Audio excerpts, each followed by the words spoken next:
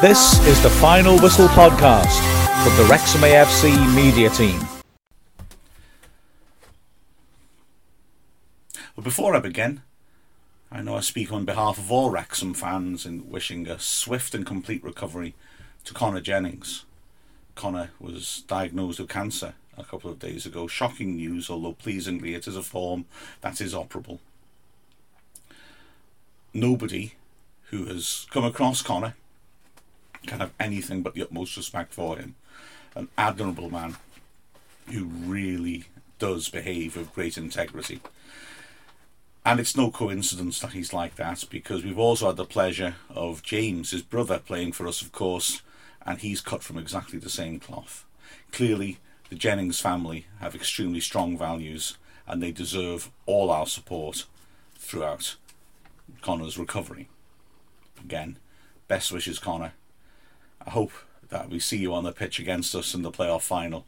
I mean, I hope we beat you, I've got to be honest, but nonetheless, you're a top man, and we wish you all the best. And now on to the trivial stuff, football. Final score? Wrexham 3, Bromley 0, our biggest ever win over the Ravens, and ultimately a well-deserved one, although it's got to be said that the game could have turned out differently. Bromley having a very fast start, and as to be said, they did have a few very good chances to score, which they didn't take. It should also be said that Wrexham had some fantastic chances they didn't take either. So certainly a match which could have contained more than just the 3 goals. Wrexham coming in the game obviously off a bit of a break, having not played in 11 days. And clearly that time was well spent in a training ground, and also because the side looked sharp when they were coming forwards, certainly in the last hour of the game, and also clearly well spent in the physio's room, because there were some interesting alterations to the team. Indeed, Dean Keats bit the bullet and made some brave decisions. Firstly, Rob Lainton returned in goal.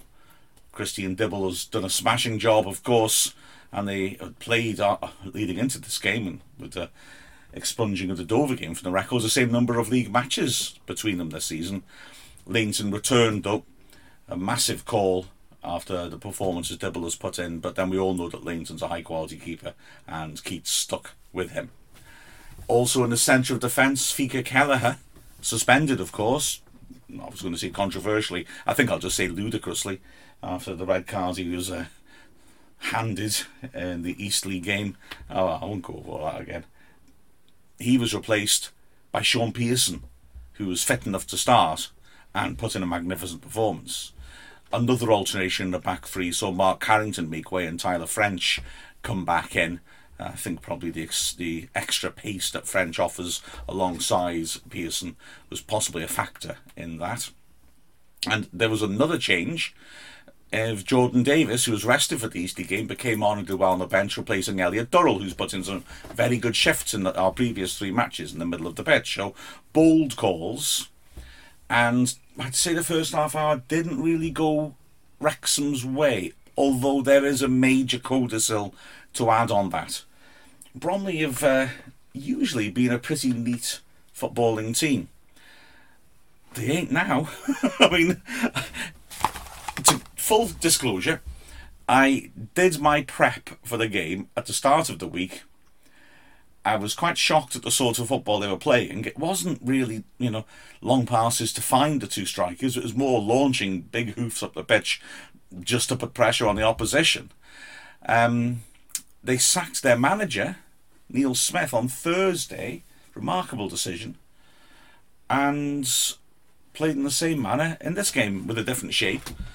It was very direct, very route one. Strange to see their 2 best ball players, in my eyes, Raymond and Coulson, used as wing-backs. They don't have the pace to drive forwards. They can't do what Record and Hall Johnson do. All they could do was hold their position and stand up deep crosses from deep. Really peculiar setup. But the thing with playing against long ball teams is it can be extremely hard to combat. They break play up, play becomes bitty, and they're able to force you backwards by hitting it long, and they do. In Cheek, the top scorer in the division, and Courtney Duffus have two strikers who are good at chasing the ball, good at winning headers, and good at holding the ball up. And in that first half hour, we struggled to impose ourselves. There were times when we broke quite well. There were times when we had some nice fluent movement in the Bromley half. But there weren't times when we created chances. And Bromley did create. Only a couple. But the first one should have gone in. As early as the second minute, a long ball turning Wrexham's defence, something they'd have to deal with throughout the game. Vassell chasing back towards his own goal and put under pressure, trying to find Langton, but his back pass wasn't accurate and went out for a corner on the right-hand side. Raymond stepped up, swept a great corner into the edge of the 6-yard box, where the centre-back Kizzy got the jump on Kwame Thomas and headed it over from inside the 6-yard box. He really should have scored. Bromley argues vehemently that it had been headed onto Kwame Thomas and deflected over. Looking at the replay, I don't think so. If it was, Thomas recovered well to get anything on it, but it doesn't look like he did. A real let-off for Wrexham. Like I say, Bromley continued to look more dangerous, but their only other effort in that first half hour was a long-range shot by Maloney from 25 yards, which was well struck, but was comfortably saved by Langton low down to his right. So they didn't really make enough opportunities, I would say, in their period of ascendancy, and Wrexham would punish them. 31st minute, Wrexham get their first corner. Young sweeps it in, and Davis, rising at the near post, coming off the keeper with a perfect flick header, put the ball into the net. His first goal for Wrexham, and a joyful celebration for the local lad. Bromley tried to hit back. A free kick was launched into the box from the right-hand side. Pearson did well to get a foot to it and poke it partly away. When it was popped back in, though, Cheek did very well to turn 6 yards out, and it looked like he was going to slot away his 18th goal of the season. But Pearson, brilliant, lunged and made an excellent block to send the ball clear. And Wrexham started to find their feet going forwards. A neat build-up ended with Harris faking a shot and then squaring it to Luke Young, who wasn't about to turn down the opportunity. From 25 yards, he hit a raking shot, which never was going to quite come down quickly enough. But within a minute, it didn't matter, because Wrexham had doubled their lead through a super goal. It started off with Pearson, who was not only impressive in terms of winning the ball, but also used the ball very well, doing nicely to feed Tyler French on the right-hand side.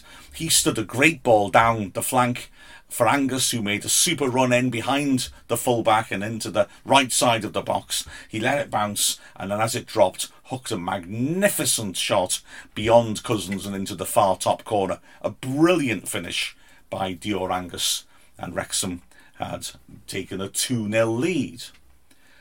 There was danger soon afterwards from Bromley, an absolute sitter. The ball was played into the box, and Pearson and Vassell couldn't stop Bridge. They collided, actually, going for the same ball. The ball ricocheted for Bridge, who broke down the right-hand side, did really well, and then pulled it back to put it on a plate for Duffus, 8 yards out, unmarked, centre of the box, and he put it way over, side-footing it over the bar. Inexcusable, that. So real chance to pull Bromley back into the game. They could have been punished for it, because in the first minute of added time, Wrexham got an opportunity. Harris, it was a nice build-up play. Harris driving past his man and hitting a 25-yarder, which was really skimming nastily. It looked like it was probably going just wide of the right post, but Cousins couldn't take a chance. He lunged and pushed it away, and Record's corner was a very nasty one. He swept it in. It was just about evaded Tyler French and Theo Vassell as they lunged at it, and the ball went out of play, and once the throw-in was taken, it was half-time.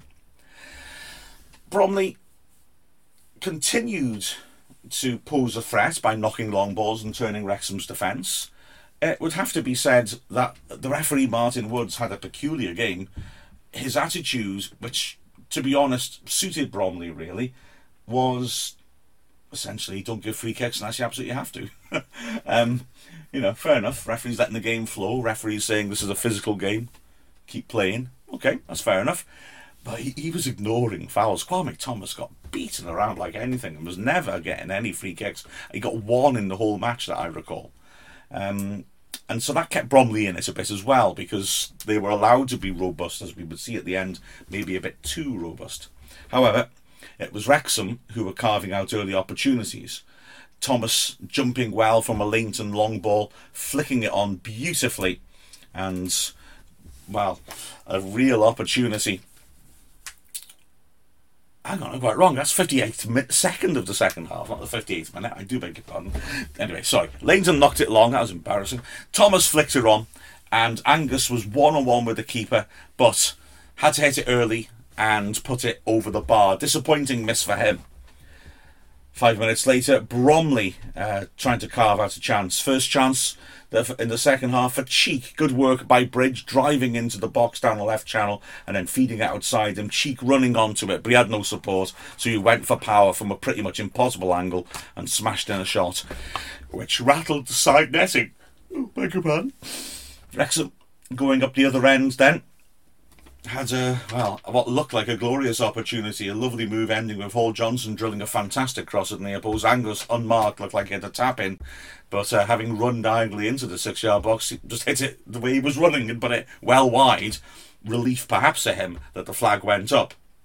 But Wrexham kept pushing, some poor defending when the ball was bouncing on the edge of the area. Webster heading it up in the air, and then Kizzy attacking it and totally misjudging it and missing the ball completely. Allowed Jordan Davis to bring the ball down, and from 20 yards out hit a shot which went just over. Bromley, looking to fight back, forced Rob Leighton into his only save when Coulson fed the ball to the edge of the area. Cheek held her up nicely, squared it to Bridge, who had a bit of time in the D. Maybe took a little bit too much, because as he hit his shot again, typically Pearson lunged across. He couldn't stop the shot from going on target, but he did take a bit of the pace off it, and as a result Leighton dived to his right and was able to push it behind for a corner. Wrexham, though, were making more chances in the second half and better chances in the second half, and nearly got a third in the 63rd minute. Maybe they ought to have done. Record of a free kick on the right flank. He swept in a horrible ball which went through everybody and hit the post on the far side. It rebounded out to Angus, a decent chance again for Angus, 10 yards out. He drove it off target across the face of goal. Pearson was standing only a couple of yards out, but it was drilled so hard by Angus that Pearson couldn't really react properly, and the ball ricocheted off him to safety. Then Bromley's big chance, and their last chance to get into the game. Within a minute, a lovely long diagonal by Bush. Cheek racing in behind Vassell, who stretched but couldn't quite reach it. One-on-one with Leighton. He had time to bring it down, but instead felt Leighton was off his line and tried a little cute cushion volley over the keeper from the edge of the box and got too much on it. It went over the bar. He would regret that, because 3 minutes later, an absolute worldie gave Wrexham the 3-goal lead and the points. Long ball by Leighton. Another good flick on in the air by Thomas. Angus running down the right channel. Looked like a virtually impossible angle. He hit the most beautiful acrobatic volley across Cousins, which slammed into the far post and ricocheted into the net. A glorious strike. If only it had come over his shoulder, it would have been a full Marco van Basten. And Angus, with the second goal, wheeled away to celebrate and was hungry then to get a third. Bromley made changes. Vincent came on as a left-sided wing-back and was lucky not to get a yellow card when he ran into the box, took on Harris and dived. The referee was not interested at all in the penalty, but wasn't also interested in giving a yellow card. He seemed determined not to give any bookings, but he'd have to in the air after a frantic couple of minutes with 10 minutes left. It started out with Hall Johnson doing really well to win a header high up on the right hand side. To find Angus, it was almost exactly the same as his third goal. Pretty much the same point on the pitch. He did the same thing, drilled it again across Cousins, who did well this time to get down and smother it. But within a minute, controversy would reign. Ball played into the edge of the area. Angus tried to get past Bush, but couldn't. Angus fell to the ground on the edge of the box, and Bush definitely trod on his head. Was it deliberate? Right. Am I overanalyzing this? I've looked at it a lot. Everyone feels it's a deliberate stamp on his head. I'm not totally sure. He could be off balance and just can't stop himself. He isn't massively off balance. He is looking down at Angus when he does it as well. It doesn't look great, let's put it that way. The thing that really looks bad for Bush, and I'll be able to show you this if you're watching the video at the end of the podcast, is that afterwards Angus said he did this 2 years ago in a match he played for Barrow, and I found the clip. It's Barrow at home to Ebbsfleet, and the recipient on this occasion actually is John Rooney. It's a goal kick to Barrow. It's knocked long. Before it's taken, Rooney and Bush are having a little bit of argy-bargy. They challenge for the ball. Rooney goes down under the challenge, which the referee deems to be fair. It was robust, but I think fair enough. And then, well, Rooney's on the floor. Bush has to turn to run, and he's not off balance at all. He puts his foot onto Rooney's hip and pushes off to sprint in the other direction. It's not good. You know, you see things like that. I mean, Angus remembers things like that.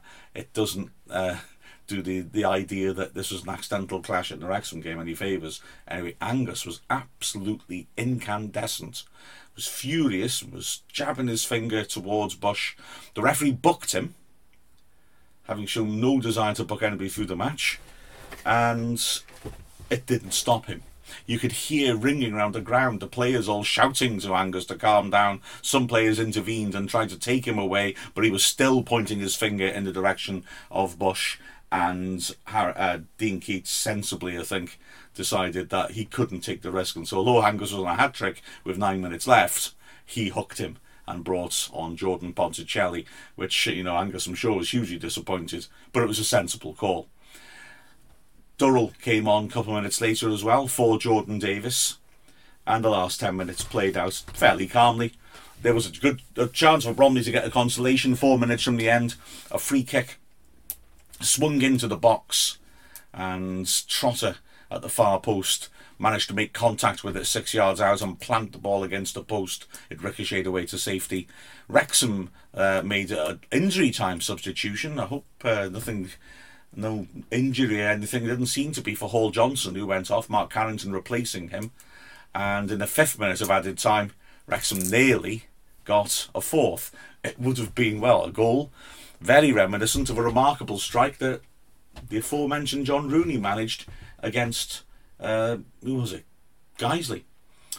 A free kick right of centre about 30 yards out in the closing seconds of the game, just like Rooney's. And just like Rooney, Young decided he was just going to belt the cover off the ball. The thinking, of course, being that it's either a goal or it's going to go deep in the stands. He launched it. It dipped viciously. Cousins in goal. Well, his reaction is what tells you how good the free kick was. He sort of is rooted at the spot, completely off balance by the movement of the ball, and ends up just bending his knees and looking up hopefully and seeing it just skim the bar. The final whistle then went, and Wrexham had a deserved win, although, like I said, Bromley did carve out opportunities. Looking through the team, well, Langton didn't have much to do, made 2 saves, both of which were perfectly savable. So, you know, a fairly comfortable clean sheet really for him. The centre-backs were all terrific. Pearson was magnificent, and, you know, it's a 50-50 call in our commentary. Che Long felt that Angus was man of the match. I thought Pearson was. Either would be absolutely fair enough. Pearson was magnificent. You wouldn't have believed that this was his first game for 3 months. His first home league game since the last match of last season against Eastleigh. You expect him to be rusty. He was magnificent. You expect him to be cautious. He was decisive. It was one of the best performances I've seen from him in a Wrexham shirt, and that's saying something. The number of headers he won, blocks he made, tackles he made, and also his decisiveness with the ball, stepping up, playing some neat little passes, also making some really nice first-time volleyed balls to players in midfield. It was terrific. Alongside him, Vassell's pace again was so valuable. A number of interceptions he made where he accelerated and dispossessed a player. On the other side, French had a fairly quiet opening hour or so, and in the last half hour Moore came down his side when Vincent came on, because like I said, the wing backs initially were set up not to run and offer width. Well, when Vincent came on the left, that all changed, and French suddenly found himself in a busy part of the pitch and was terrific in the way that he dealt with the threat.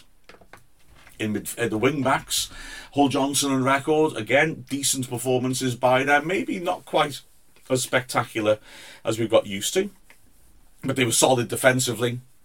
Although, as I said, Bromley's setup meant there wasn't that much threat down the flanks, really. They didn't really get past their men much to put crosses in from dangerous positions, but they were perfectly sound. In the middle of the pitch, well, Harris and Young really rolled their sleeves up. I mean, they battled, won tackles, chased everything.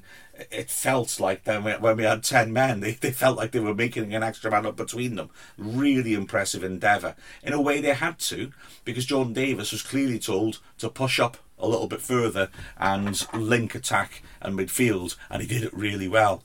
The number of turns he pulled off were wonderful. He was driving forwards, causing problems. So glad he got his goal, but he really did look lively. And then up front, the two strikers. Thomas has just become he's become a bit like Luke Young, Carrington and Rutherford.